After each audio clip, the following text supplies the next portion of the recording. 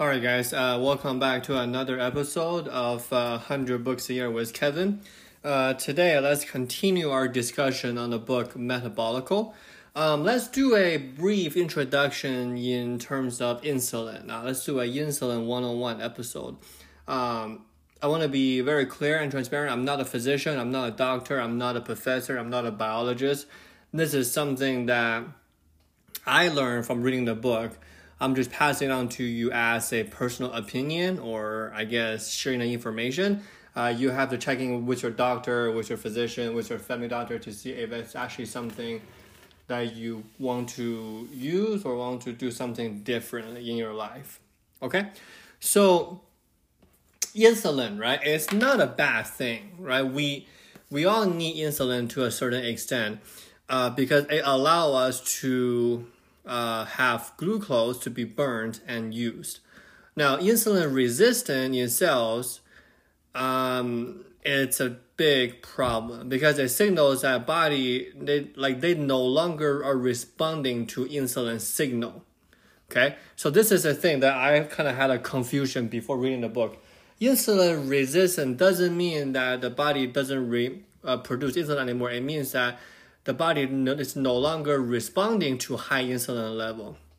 So what's going to happen when this kind of a pathological thing happen is that glucose cannot get in. And then cells get starved because we're not processing glucose effectively.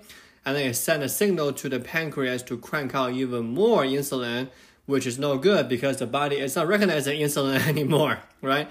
So you have glucose build up in your blood because insulin is not there to trigger a glucose processing pathway. And that's how you lead to, diabetes. So this simple procedure or this simple transaction is the base root cause of our metabolic syndrome. Okay, so insulin here is the connection between all of them. So before new age medicine, we tend to think that metabolic disease only happens to when a person is obese, is fat.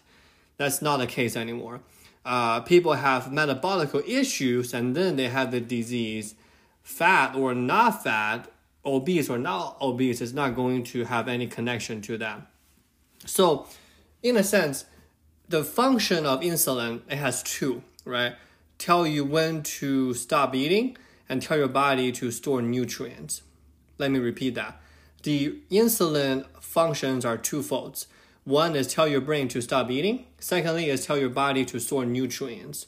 So when insulin is low and is working right, meaning your body is responding to the secretion of insulin, insulin controls eating and not eating, keeping the weight normal. But when the insulin gets blocked, like the body is not responding to insulin at all, people get hungry more and then they store nutrients like crazy. So in a sense, if you want to treat the metabolic therapy, you want to get insulin down as well. So let's just touch on one more thing about obesity and metabolic diseases, right? So before, we think that when we get fat, we get sick. It's almost like 100% fat people is actually sick people. Right now, we understand that's actually not the case. It's usually when we get sick, then we get fat. Because only 80% of obese people are metabolically ill. The other 20% of fat people are what we call MHOs, metabolic healthy obese. Okay? 20% of the fat people that you see walking on the street, 1 in 5, is actually metabolically healthy. So what they have is they have lots of surface fat, but low on organ fat. Let me repeat that. Metabolically healthy obese people, the 20% of all the fat people, they have a lot of surface fat, but they don't have a lot of organ fat or visceral fat. So an example of what we mean by that, like it's not obesity that causes sickness, it's sickness that causes obesity, is that the metabolic syndrome is really caused by insulin resistance, body not being able to respond to it, leads to high insulin level, it leads to extra insulin allowing fat cell to accumulate more energy, boom, you get fatter, right? Remember the two functions of insulin, control when to start eating, when to stop eating, and then where to store the energy. So the weight is actually a symptom. The weight is actually the biomarker for their biological dysfunction.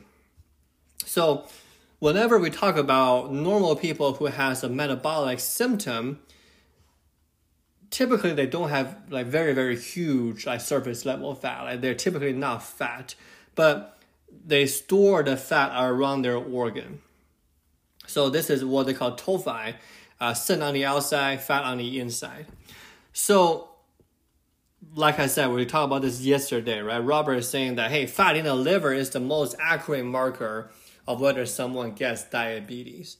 It's not really anything else. And you might ask him, okay, I have a distant aunt or a distant uncle. He or she got diabetes diagnosis, and then they beat it by running like 2 marathons a day or something. But I'm just kidding. Like they beat it by exercising religiously. And Robert said, yeah, 1 in 25 pre-diabetic person who exercise like crazy can prevent it. That's not very, very common. It's pretty rare. So the take-home message for this podcast is this: forget obesity.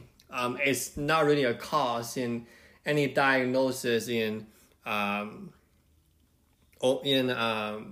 metabolic diseases. It's really fixing the metabolic problem, fixing the insulin resistant problem that is the key here. So just want to do a quick podcast on insulin 101, kind of not diving into too heavy of a biological, like chemical makeup of insulin, but just give you guys a general idea how on a physiological perspective, how do they work. All right, guys, thank you so much for listening. Share with your friends and subscribe to the podcast. We're going to talk about something else tomorrow, which is actually really interesting. All right, thank you so much. Have a good day.